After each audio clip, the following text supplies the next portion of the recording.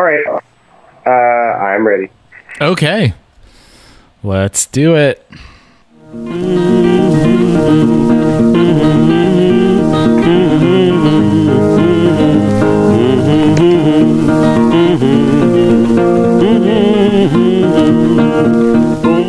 Wah, wah, wah, wah. Hey everyone, welcome to Think Outside the Box Set. It's a podcast about learning to appreciate artists who are misunderstood, unrecognized, or dismissed. And I'm Nathan Hunt.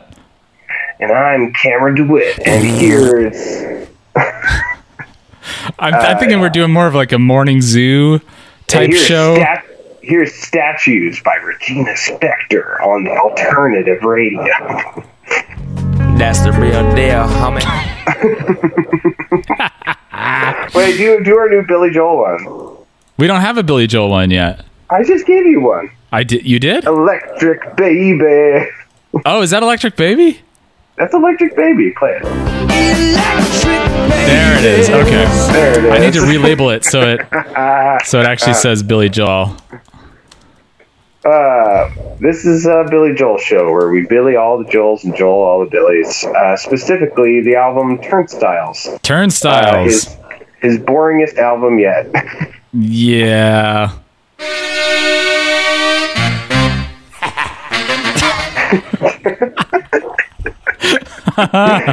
Oh man! If only we were listening to the return of Bruno. Oh God, I can't wait. Yeah. For that to inevitably happen. It will happen. It simply must. Yeah. This is not a great album. He kind of seems like he does one and one. He's like, I'll do one good one and one mediocre one. One not so good one. Yeah. Wait, which ones are you talking about? Well, the last one was pretty good, I thought. And then this one is like, I thought so too. Well, the last one was inconsistent, but overall like fairly good. And this one is just like, meh. Which is funny because like one of his most famous songs is on this album. No, two of his most famous songs, New York State of Mind and Miami 2017 Seeing the Lights Go Out on Broadway, are both like pretty famous songs, I think. Yes. Yeah. Yeah, I believe they are. Oh, just an update, by the way. So there is, I think, Outside the Box Set Genius account now, or account on Genius Lyrics, Rap Genius. And some of our listeners have created accounts and are upvoting the last thing that I commented, which was that The Mexican Connection by Billy Joel is a profoundly Mexican song. I've got some votes on that by Slayer fan, Slayer with an 8, Slate Your Fan, and Mushy Mustard. So thank you for that, everyone else who's listening. You know that Slate Your Fan is me, right? Oh, that's you? That's me. Slate Your Fan? Remember we did that I did that when we were going through our Slayer phase. Very good. Yeah. With 2 N's. And your image is a baby silhouette. That's because I think that's the default one for Genius, and I just never changed it. I was just like, whatever. Baby Genius. Well, baby geniuses. That's a podcast, I think. Yeah. Aha. Conspiracy. What? Yeah, I don't know. There's like a reggae song in this. It is kind of a reggae song. It's not great. It's not my favorite. It has some of the best lyrical moments, I think, if I remember right. I think that one does. But the overall reggae-ness of it from Billy Joel is not great. No, it really isn't. Yeah, there's some nice moments in this album, but I don't know. It's just like it just doesn't really. It doesn't really.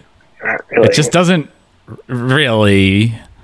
That's a good way of putting it. Yeah, it's. I don't. There was like no standout song for me, like musically or lyrically, really. Yeah, like. There's a couple that are sort of interesting lyrically. A couple of that is because of not very, like, sort of negative reasons. Negatively interesting, yes. Well, it's good for the show. Yeah. Well, do you want to Oh, I actually had a little bit of trivia before we get into the sound samples. As long as it's trivial. It's trivial. It's so trivial. He first recorded these songs in Colorado with members of Elton John's band. With a certain producer, and he was dissatisfied with the results. So he produced it himself, Billy Joel did, and went to New York where he re-recorded the album in its entirety with his own touring band. Interesting. Yeah. And apparently the album cover has a bunch of people standing behind Billy Joel, and they're supposedly meant to represent a particular song. There's a girl wearing headphones, is supposed to represent All You Want to Do Is Dance. There's a old lady turtleneck over there. Little girl. Yep. Which one is that? These songs are just so non-memorable. They really are. Yeah. It's clearly not Angry Young Man. Maybe it's the Miami 2017 Seen the Lights Go Down on Broadway, because it's an old person talking to a young person, and maybe those weird turtlenecks are supposed to be futuristic clothes. Oh, God. You know how we all wore royal blue turtlenecks with white collars in 2017? You remember that fashion trend? Oh, yeah. Future fashion. There is like in the background there is a black man with a handlebar mustache and I think an afro. And an orange turtleneck. Yeah. And an orange turtleneck. Who's that supposed to be? Oh, I don't know. It seems like a fraught topic. Fraught topic.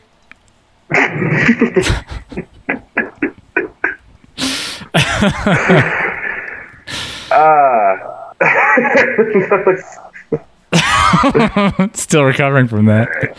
Yeah. Oh, I found a higher res version of everything. Yeah, look at that. Well, I will include a link. Oh my God! Why did Billy Joel looks like Tim Curry in pancake makeup, and he's got like a Tim Burton striped tie on. So he's way before his time, because this came out in 1976. Yeah, it's very Beetlejuice. No, oh no, you said it 3 times. And then here comes that hilarious Beetlejuice impression that you do. Hang on, you can't. You're the one who said it 3 times. If anything, he'd appear to you, and we'd hear it on your microphone. No, okay. I forgot what his voice. I've only ever seen that movie once. I forget how his voice goes. Is that kind of something like this, with a lot of manic energy? Yeah, it's pretty good. Is it? Yeah. Oh, okay. I'm very committed to it.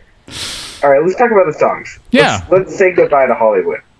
Okay. Bye-bye, Hollywood.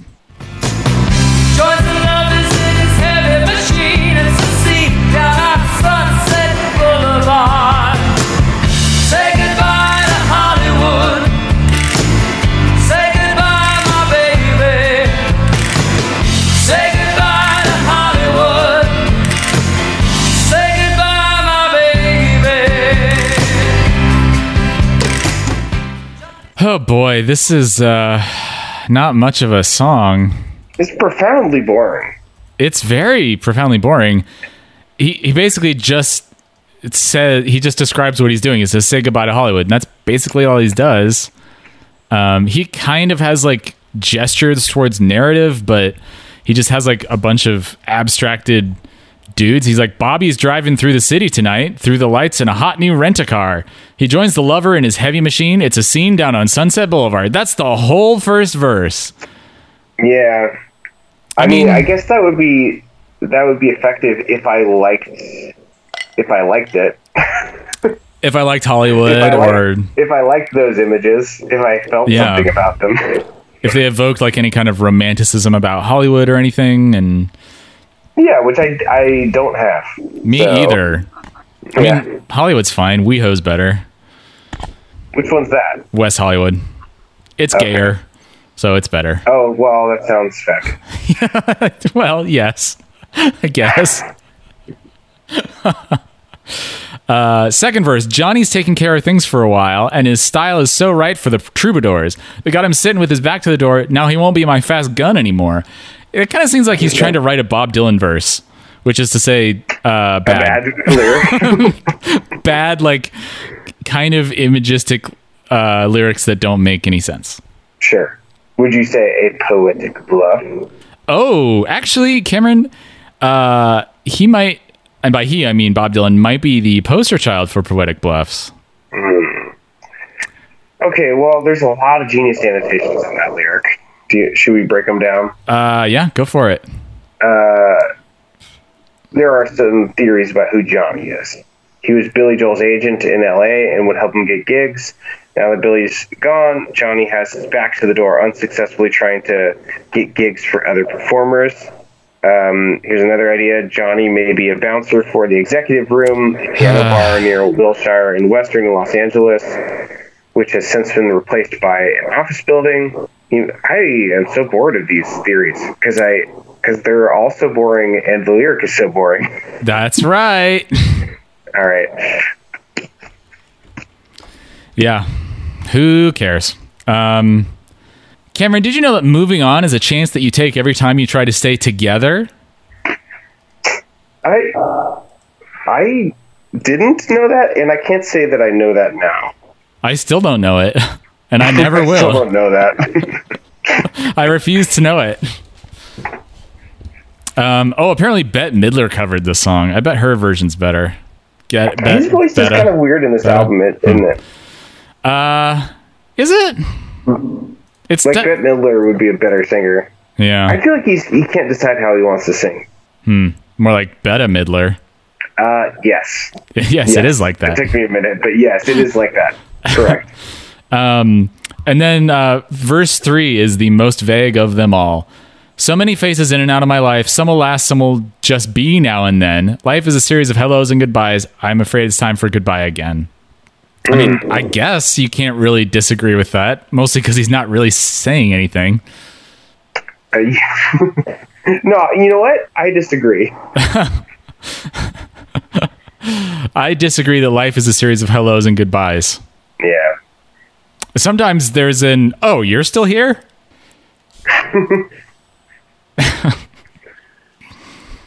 I have very little to say about the song. It's a real boring start to this album.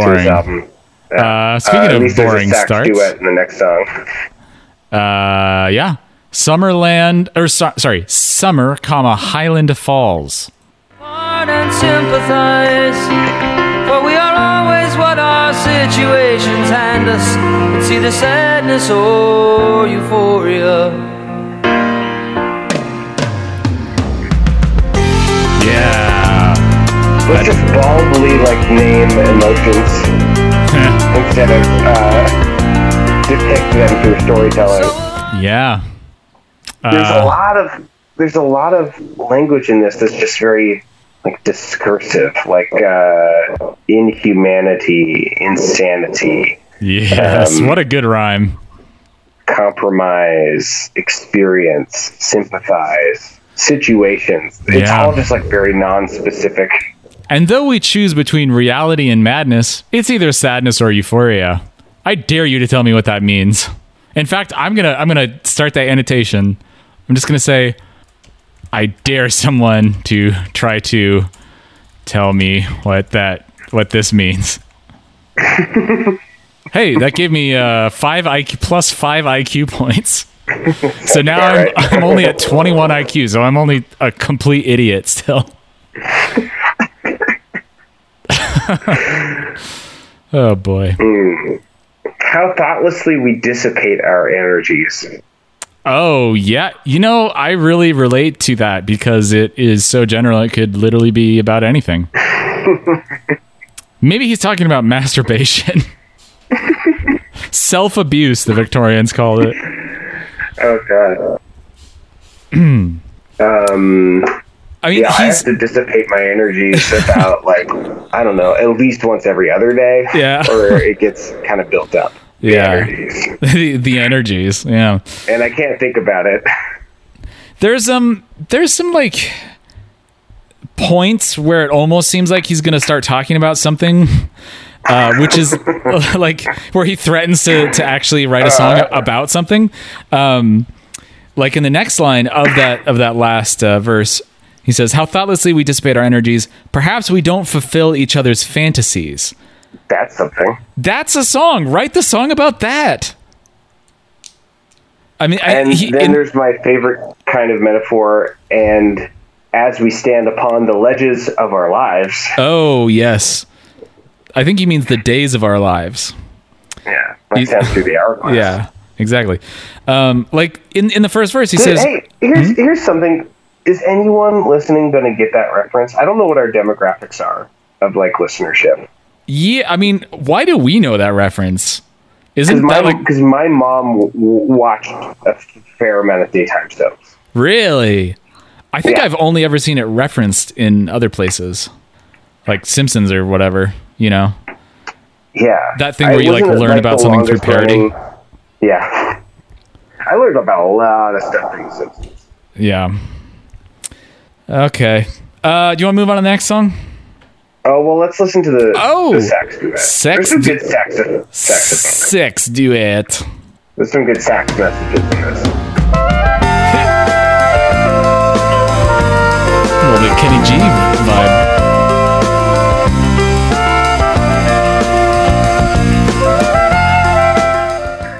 There's this video that's been going around in the pandemic times of it's a bunch of bluegrass musicians, including Ed Helms, playing Billy in the Low Ground. It's like a classic fiddle tune. Mm-hmm. And then about halfway through, it's kind of a long video, and then about halfway through the video, Kenny G just shows up and just starts like ripping Billy in the Low Ground. What the fuck? Fucks. Like, it's kind of great. Oh shit! Like, I want to watch that. It's a good reveal, and he's a very good musician. And when he's playing a good melody, like a cool fiddle tune melody or something, it's like kind of fun. And then he does a bunch of trading and stuff. Like, I don't know. I think Kenny G's kind of great. That sounds fucking great. I'm gonna check that out, bruh. It's gonna be in the learning links, but I'm sure you can find it before then. Nope, I can't do it. Can't be done. Yeah. Do you want to move on? Is like I don't know. He's a fine banjo player, but he's not like he's no Steve Martin. Of actors who have become banjo players, he's no Steve Martin. Let me tell you. Yeah, I mean, Steve Martin's probably better because he's actually a touring musician. Right. Yeah, I know. I'm just like mostly actively like writes Broadway shows, but yeah, still like he's not like a. You're not. Wait, Steve Martin writes Broadway shows? Yeah, dude, he's written like 2. I've had friends in them. Really? Yeah. Oh, Bright Star was one of them. I think there was another one. It was a one based on Shop Girl? I don't know about that. Yeah, that was like a book, and then it was a movie and stuff. Seemed like he was adapting it to all kinds of things. No, he collaborates with Edie Brickell. I don't know. Oh, that name sounds extremely familiar. Why is that? You know, I think she's somehow collaborated, maybe musically or personally, with Paul Simon, maybe at some point, and maybe like not that she's married to Paul Simon. Reason I know she still is. Apparently, that's what it says. I hate to say like she's important because of how she's like associated with another like more famous man, but he is very famous. So that's true. She's less famous, so I don't know what to do with that. Okay. She has her own career. Have I heard of her? Oh, she absolutely does. Yeah. Yeah. So back to the 80s, she had a band called Edie Brickell and New Bohemians. I think I might have heard of that band. That's probably where I've heard her name before. Maybe we should cover Edie Brickell. Maybe. She might be dismissed or unrecognized. Yeah. She has an album called Stranger Things. Let's go to the Upside Down, Cameron. I vaguely understand that reference, but I've never watched that show. The first season's pretty good. And then it's, it keeps going. Well, the show certainly keeps going after that. All I want to do is dance. All you want to do is dance. Why don't the Beatles get back together? Why don't nobody sing of romance? Baby, all you wanna do is dance. Oh baby, I think you were lost in the 70s. So So this song makes me think of American Pie by Don McLean. Why is that? Well, I was about to explain. I wasn't just going to move on to a new topic. I was about to I'm just expand on being an active that. vocal listener. Oh, thank you. Call and response, baby. What if you're just like, give me $5 and I'll tell you. Information extortion. Bucko. My opinion is totally worth $5. There's I'm going to start saying, wow, that's a real $5 opinion right there. that's a hilarious thing to say, because it's like such a specific amount of money that's like way too low to actually be complimentary, but like just high enough to be extremely confusing. You're not like, oh, that's a 10-cent opinion. It's like $5. Most opinions are rated at, they cost $0. It's true. Or 2 cents. It is Get it? Yeah, there you go. Oh, yeah. I said a smart thing. It's not really a joke, and it's I don't know what that was, but it was something. I think it's worth $5, Cameron. It certainly was. It was extant. Yeah. It certainly existed. Yeah, this song reminds me of American Pie by Don McLean because there's a lot of lore surrounding that song, and what the various verses like mean, and a lot of them, if I recall, are kind of like one-to-one imagistic substitutions. But there is a part in the song where I forget if this is couched in metaphor or not, but he is talking about how rock and roll had started out as this like upbeat sort of dancey music that was designed to like get people to move, and then it sort of like went from there into this like more cerebral, self-consciously artistic music that you would listen to alone with headphones, like typified by some of the Beatles output. And this is kind of the opposite of that, where he's like he's talking about music, and this person that he's addressing, all they want to do is dance. Yes. I'm going to see if I can pull up the specific part of American Pie. I like that this song has specifics, especially after like the first 2 songs. Yeah. I appreciate that. There are some lyrics. I mean, do you want to play the sound sample while you're looking up American Pie lyrics? Yeah. There's some interesting nostalgia. You were all getting sick on beer, and you didn't get any unless you went steady and ate out for a year. I like those. I like those details.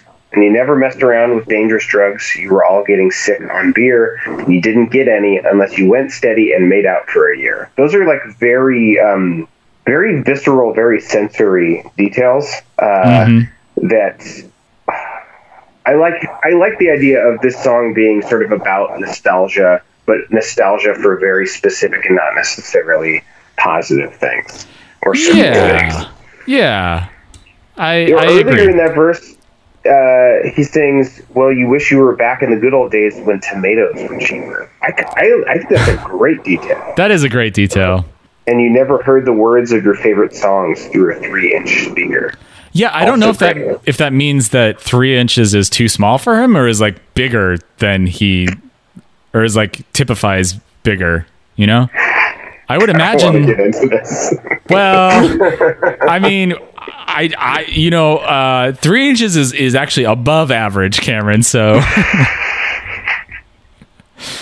which 3 inches, which direction? What are we talking about? The upload of the speaker. Yeah. I think because like if you had like a pocket transistor radio, if you were like a dumb poor teenager back in the day, you had like a pocket transistor radio, that's not going to have a 3-inch speaker. I think I think like home theater systems are going to be the ones that have a 3-inch. I mean, if you're like talking about like cone size, at least. I don't know if that's how I think that's how speakers are measured, by like the cone size.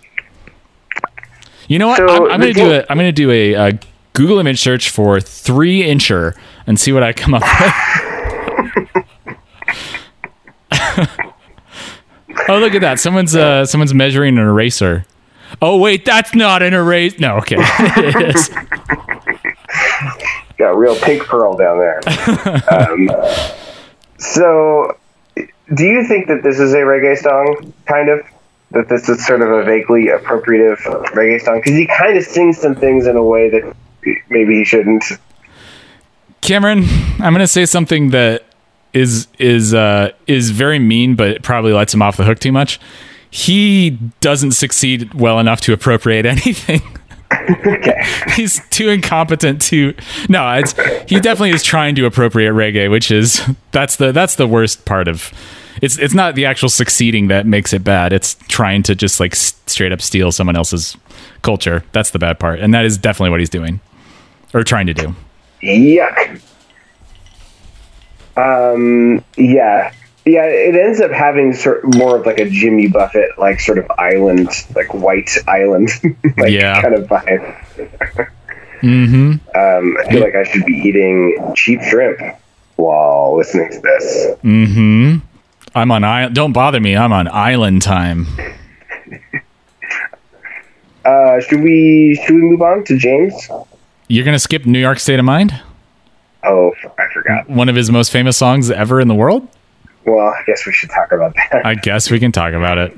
Yeah, let's do that. High in the Rockies, under the evergreens, I know what I'm needing, and I don't want to waste more time. I'm in a New York state of mind. We get more of the sex music. I like it. I like sax. Actually, I like the saxophone. It's very like Clarence Clemens. Yeah. Which is to say, it reminds me of Clarence Clemens. Which I pronounce the word sax in a weird accent, which just reminds me of this bit I used to do with my friend Renata, who is of Polish and Russian heritage. We would do like an extremely broad, like Yakov Smirnoff accent, and we would talk about jazz. And we would be like, yes, I love it when he plays the jizz music. I just love when he plays the jizz flute. Oh boy. Some real Borat energy. Yeah, I know, right? Speaking of appropriating and whatnot. Yeah, lovely. Is Clarence Clemens Lovely. the saxophone player from... thank you, Becca. I believe I just received some... Oh, like a tea latte. Lovely. Tequila? Is that... Da-na-na-na-na-na-na.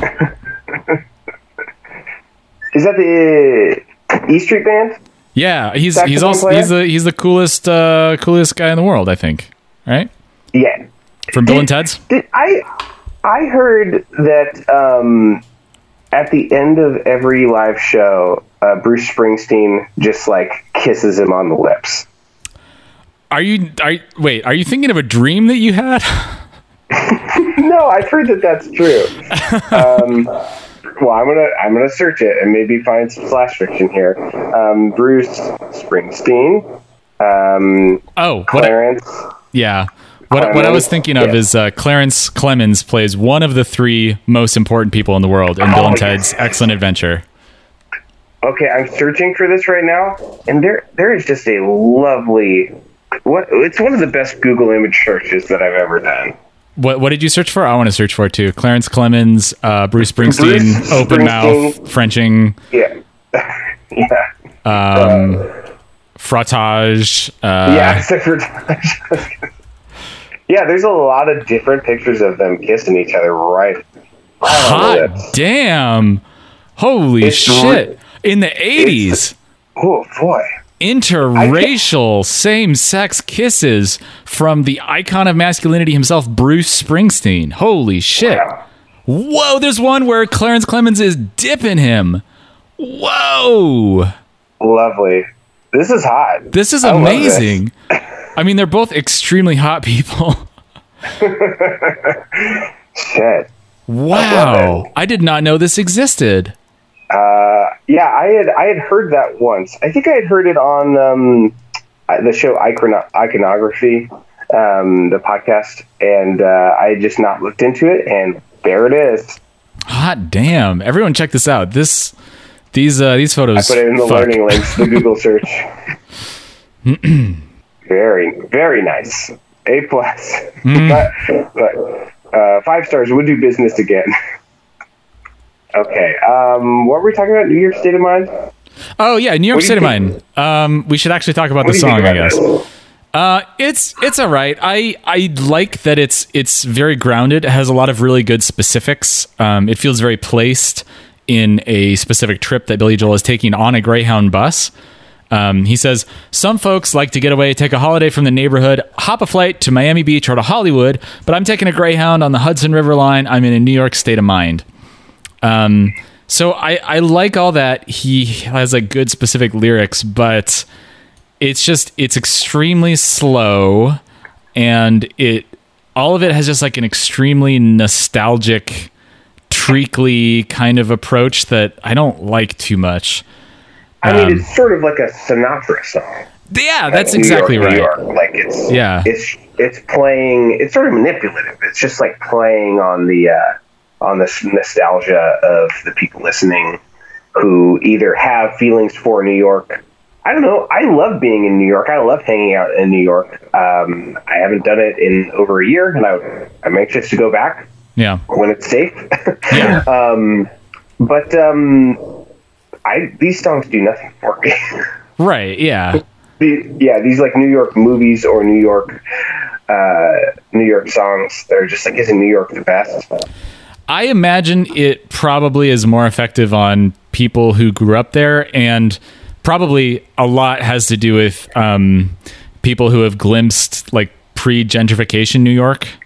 Sure. Because like New York has, for at least the last decade or two, has been rapidly turning into a place of extremely homogenous city blocks where there's a Duane Reade on both corners and like a Walgreens in the middle and like an Applebee's. It's like it's getting to the point where like only giant corporations and banks, there's a lot of banks in there too, like giant corporations are the only ones that can afford rent, and so all the things that make a city interesting are being squeezed out. Yeah.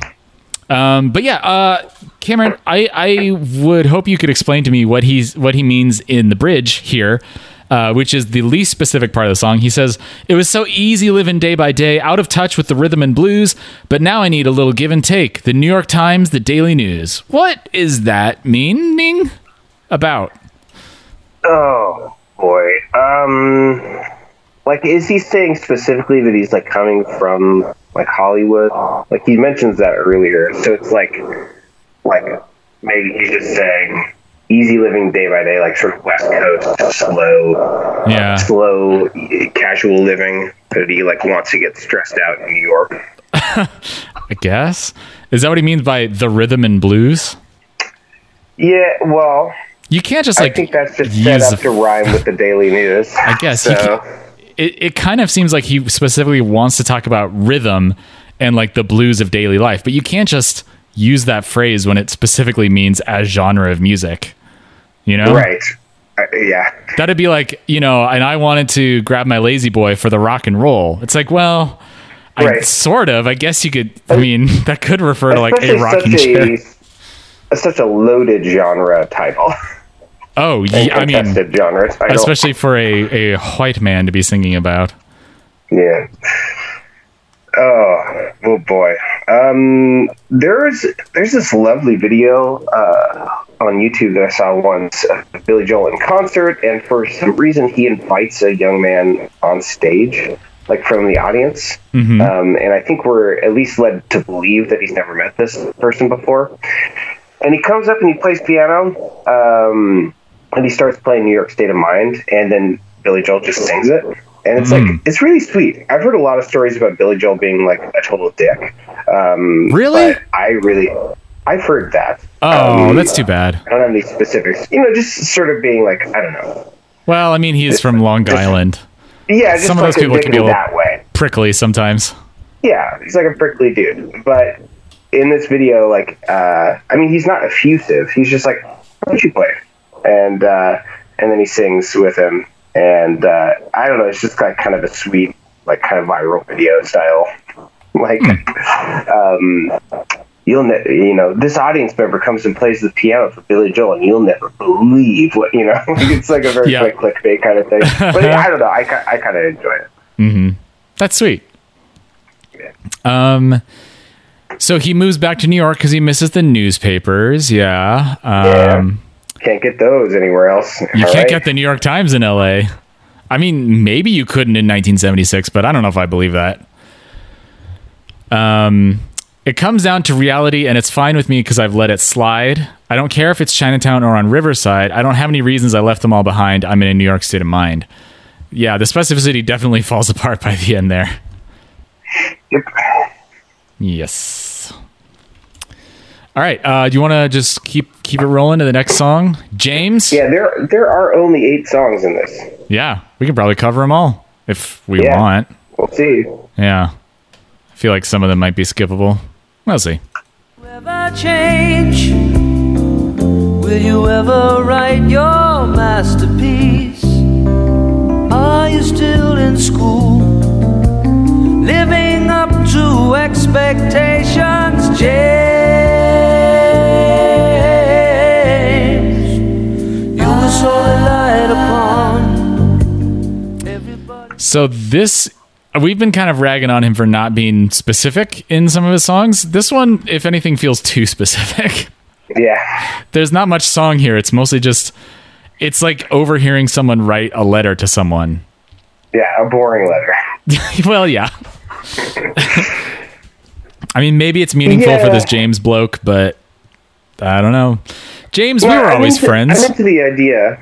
Yeah, I mean, but it's not executed in a very good way. Yeah, it could be, an interesting idea for a song. James, we were always friends from our childhood days, and we made our plans, and we had to go our separate ways. I went on the road, you pursued an education. So, yeah, that's extremely prosaic writing. Don't really know, like, what to do with that. It's just, like, pretty flat. Yep. Yep. I have no response. Although I did just add a little annotation. Do you wanna read that new annotation? Ooh, I do. It's pretty good. Oh, I have to refresh the page. Thank God for the apostrophe. Yeah, on the genius annotator who wrote down the lyrics went ahead and wrote separate SEP apostrophe RATE. Yes. So thank God for the apostrophe. I'm going to try to at least do one of these per episode so everyone can follow along. Hell yeah. James, do you like your life? Can you find release? And will you ever change? Will you ever write your masterpiece? I mean, I want him to write a song about will you ever write your masterpiece? But he doesn't. He has a bunch of rhetorical questions and has a bunch of irrelevant narration. Yeah, it seems like he wants people to think about people in their lives who they haven't caught up with in a while. This is a very, like, pre-Facebook kind of song. Yeah. It's like, what is he up to? Let me just sit here and wonder, because there's no way to surveil him. I wonder if he's sold all of his data to corporations. I wonder if he's a victim of surveillance capitalism. Are you still in school? Living up to expectations? James, you were so relied upon. Everybody knows how hard you tried. Oh boy, those last 2 lines are clunkers. You were so relied upon. Passive voice does not say who relies on him for what. Everybody knows how hard you tried. Just in general, people relied on him for stuff and things. Inspiring. Yep. Good things about the song. There's like a Rhodes or maybe a Wurlitzer intro, and I think it's pretty great. I like how it sounds. Yeah. Cue that up.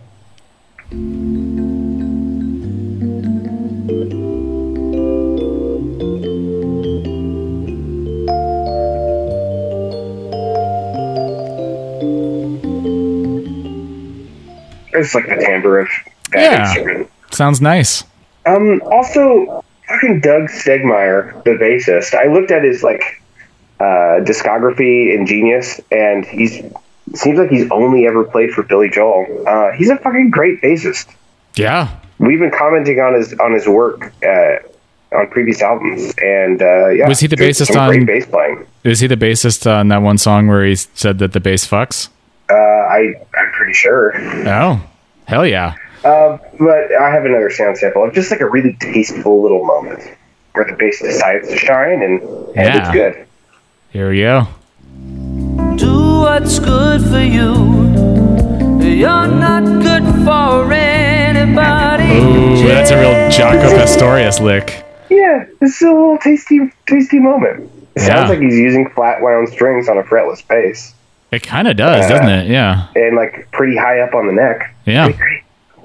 Love to hear that. Hell yeah. Mm-hmm. Yeah, the other thing that sucks about this song is it's like unsolicited advice. How you gonna know for sure? Hey, now everyone is so secure and everyone else is satisfied. Do you like your life? Can you find release? Will you ever change? Do what's good for you, or you're no good for anybody. Oh boy, like, it's kind of like a shitty like. If someone every once in a while, people reach out to me from my past life, and usually they're nice, but every once in a while, someo's just like, do what's good for you, or you're not good for anybody. Yeah. I have criticisms for you, and it's just like, fuck you, dude. I'm not trying to hear that. Yeah. That's crazy. Yeah, you want to move on to Preludes / Angry Young Man? Yes. Here we go.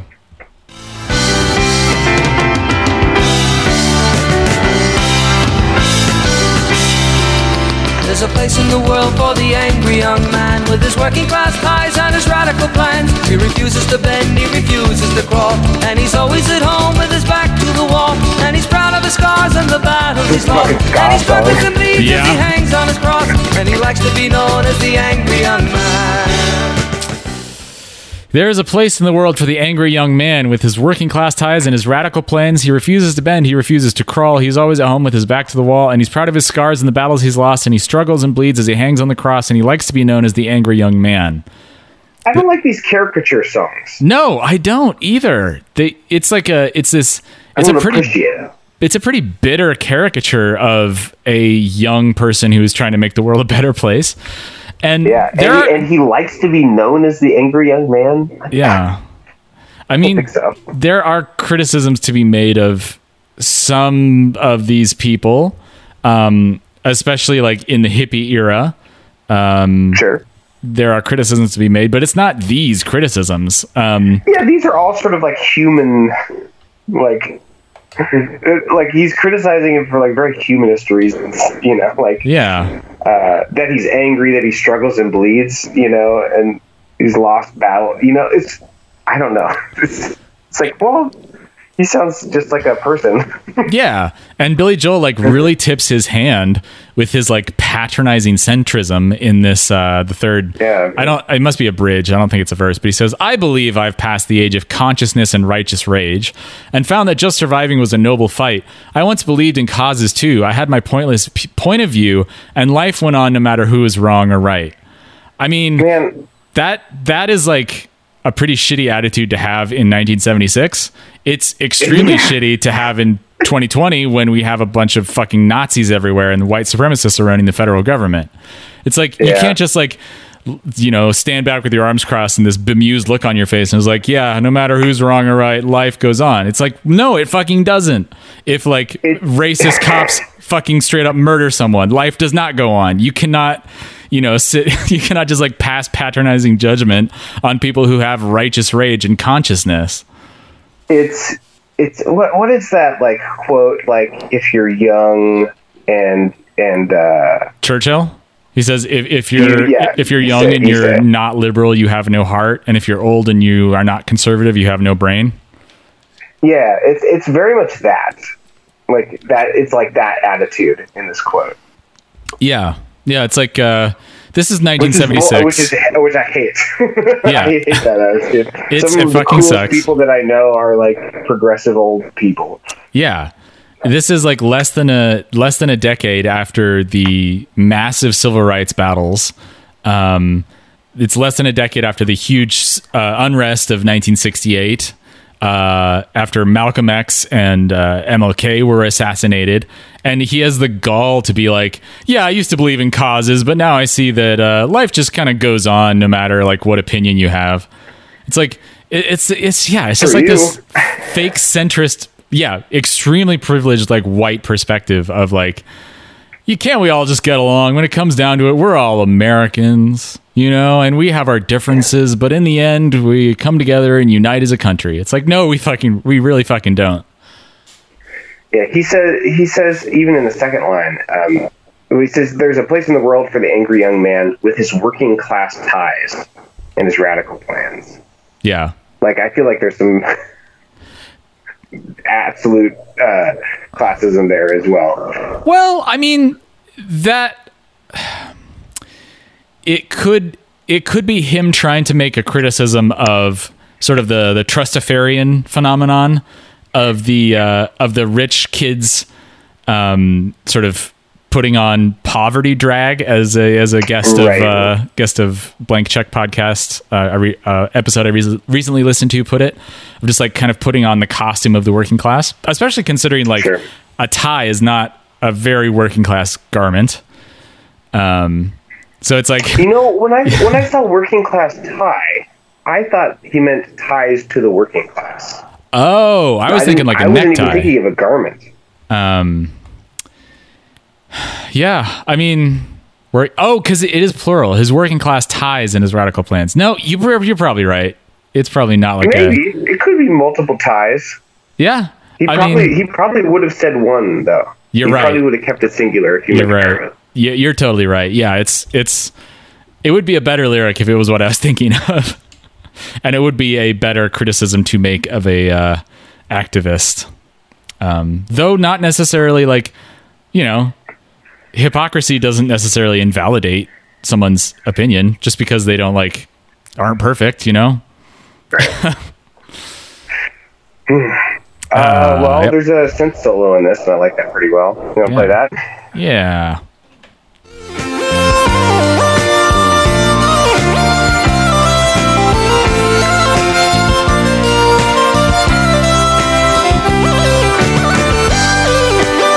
It's kind of silly, but I like it. Yeah, it's cheesy kind of but really fun. Silly. Yeah. There's one other musical thing in this album that I want to point out. I didn't take a sound sample of it, but I think it's towards the beginning. If you want to just start up the song, it's really hard to play quick, repeated notes on a single key, on a single piano key. It's really hard, and it sounds like he's doing it with one hand. Sorry, what do you want me to cue up? Probably with the beginning of this song. It's in the prelude section of the song. Ah, yes. I think I can do that. I'll point it out when we get there. Oh, fuck. Why is Spotify not installed? I feel like half the times I go to open Spotify, it's like, says, time to install Spotify. It's like, what the fuck? I've had Spotify installed for years. How come I keep having to install it? It's all malware. I guess. Oops, all malware. Ah, fuck. Spotify keeps committing suicide on my computer. Still waiting for it to install. You can't just do it on a web? I guess I could. Yeah, I'll try that.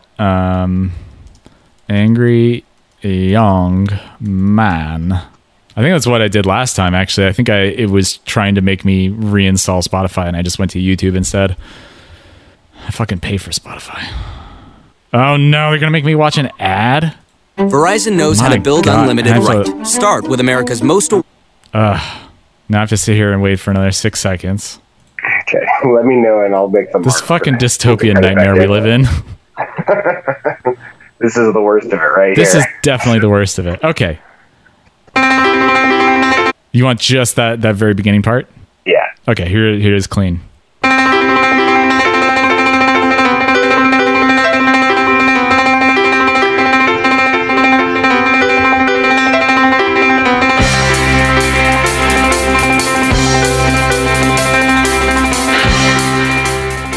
Yeah, that sounds incredibly difficult. In fact, I would say that it kind of sounds like a programmed synth repeater, except it's not quite perfect. I don't think it's quite perfect enough to be that. It sounds like he's literally doing it, which is, that must take some serious like dexterity in your hand to like hit that key that hard, or that fast. Yeah, absolutely. It's pretty tricky to play quickly on one, like, because you have to treat the piano like a drum. But having a drumstick on a drum is a very different sensation than using your finger to hit a key that's hitting a hammer. There's kind of just some more variables, and it's not as elegant of a way to strike the note. So all that is to say, it's really impressive. I think he's probably just alternating fingers, and he probably has some sort of wrist and arm motion that can kind of roll it while he switches his fingers and like uses gravity. The best piano players are instead of pushing down, they are using the natural weight of their hands and gravity to fall on the keys. Like, I think any percussive instrument, it's kind of more like that. And if you're pushing, you're going to actually slow yourself down. So the tricky part is being able to play that fast. You have to do a fair amount of throwing and bouncing, but it's not like slamming down, even though it sounds like incredibly percussive the way he's playing. And you know that he's doing it with one hand because of all that the big chords in the right hand, ding dong that are jumping around. So pretty cool stuff. That's awesome. In an otherwise annoying track. Yep. Yeah, I actually like, because this is kind of two songs. There's one called Prelude and there's one called Angry Young Man, and Prelude is much better than the Angry Young Man. Yeah, it's just instrumental. I do feel like Billy Joel's instrumental stuff is a bit Manhattan Transfer-y. Yeah, that's actually a great point. A lot Manhattan Transfer-y. Yep. That's right. Well, I can probably do one more song, and then let's choose. And then it's got to be Miami 2017, right? All right, let's do that. The other one is called I've Loved These Days, and it's an extremely bland song about hedonistic Hollywood. So instead, let's talk about a post-apocalyptic fantasy set 3 years in the past. Yes. I've seen the lights go out on Broadway.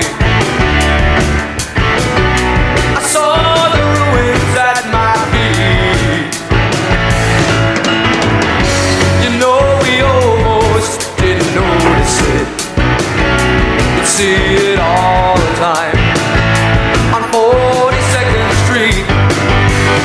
So this song is enormously ironic for a couple different reasons. To set the stage, this was recorded in 1976. Around this time, New York City was going bankrupt. A lot of it having to do with sort of the opposite of gentrification, white flight to the suburbs, and the gutting of the government and the tax base. And so the city was going bankrupt. The Republican president, Gerald Ford, refused to bail them out or like loan them any money or anything. So it was reaching a crisis. And so Billy Joel imagines this future year of 2017 in which an old person is speaking to a young person and talking about how they blew up New York and sank Manhattan into the sea and then all moved down to Miami. Which is... And I think the most ironic part is the idea that someone would move to Miami after a post-apocalyptic event, considering that's going to be like the first city that's going to be underwater. Yeah. Like it's already, almost underwater. It's a short-term solution. Yeah. Of course, people weren't... climate change was not as known back then, although people definitely had seen the warning signs already. Yes. And then did nothing and made it worse. So that's great. This imagines the future of 2017, which at that time was 31 years in the future? No, wait, 41 years in the future? Who's to say how math works? It's 41. And so it has a bunch of details. I've seen the lights go out on Broadway. I saw the Empire State lay low, and life went on beyond Palisades. They all bought Cadillacs and left there long ago. By Empire State lay low, I think he means the building, Empire State Building, but it has always struck me as extremely fucked up and something that nobody talks about, the fact that New York is referred to as the Empire State. Oh, yeah. Like, what the fuck, you guys? Yeah, that's an unfortunate moniker. Yes. He doesn't like the Bronx. They sent a carrier out from Norfolk and picked the Yankees up for free. They said that Queens could stay. They blew the Bronx away and sank Manhattan out at sea, which is weird, considering like Queens is on an island, Manhattan is an island, and the Bronx is part of the mainland. So if you're going to be cost effective about sinking things into the sea, it seems like you'd sink the islands, right? Not part of the mainland. Sure. It's the only part of New York City actually that is the mainland, is the Bronx. Those lights were bright on Broadway, but that was so many years ago, before we all lived here in Florida, before the mafia took over Mexico. There are not so many who remember. They say a handful still survive to tell the world about the way the lights went out and keep the memory alive. And for some reason, this became like a weird New York anthem after 9/11 for some reason. Oh, weird. I guess because it mentions New York. They literally talk about blowing up New York. Like, that's probably the last thing. Spreading the news. I want to destroy a part of it, New York. Oh, boy. Well, I think I have to get going, make some dinner for my family. Yeah. Should we say goodbye to Hollywood? Should we say goodbye to turnstiles? Yes. I don't think turnstiles ever show up like the object of a turnstile. I don't think it ever shows up, right? No, he never talks about subways in any capacity. Yeah, it's sort of the opposite of Chekhov's gun. It's the Billy Joel's turnstile. Yeah, it's true. Although, if you were to take it as a symbol, it would be one of the many ways to distinguish L.A. from New York. Is that at that time, New York had turnstiles, and I don't think L.A. had any because I don't think they had built their subway yet. Gotcha. Anyway. Well, now it all makes sense. And now it's good. Yeah, well, we'll be back next week with The Stranger from 1977. It's got scenes from an Italian Camus restaurant. Fanfic? What's that? I said it is like Camus fanfic. Ah, I get it. And after that is The Plague. Oh no. Oh dear. Maybe we should do that one later. Yeah. So we'll be back next week with that. Thanks for listening, everyone. In the meantime, you can visit us online at boxset.website. Email us at email@boxset.website. You can go on iTunes, write us a review. That would be very good for us. Also, spreading the show to your friends, family, anyone who will listen to you on, anywhere on the street, online. Scream it from the rooftops. Put up signs all in the windows of your cars and houses. Spread the word about the show. Just let everyone know about it, that there's this great podcast that everyone will like. In with no exceptions. way as possible. Exactly, yeah. Just really cram it down their throats. And if you want to support us even more directly, you can go to our Patreon at support.boxset.website. Help us continue making the show. And you'll get access to all of our bonus content, which at this point is primarily our weekly mini show called What's in the Box Weekly. And today we talked about the HBO original limited series, Watchmen. Yes, we've talked about it before, but this time we had a full-on spoiler chat because I finally caught up. Mm-hmm. And it's a lovely, lovely little chat about The Watchmen. The Watchmen. And about how we watches The Watchmen. We watched The Watchmen, so you don't have to, but you will, because you should, because it's spoilers. You can also join the Discord. You can also listen to Cameron's other podcast called Get Up in the Cool, which is about and is acoustic music's mostly old-time Appalachian fiddle and banjo music. If that sounds weird to you, give it a shot.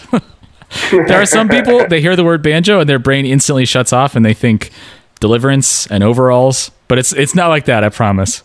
There's hardly any Deliverance, lots of overalls. I'm just joshing. So we'll be back next week with a stranger. And overall, it's mostly overalls. It's overall, people wear a lot of coveralls. All right. Until next week, I've been Nathan Hunt, and I'm going to grab my lazy boy for the rock and roll. I've been Cameron DeWitt, and I'm an electric baby.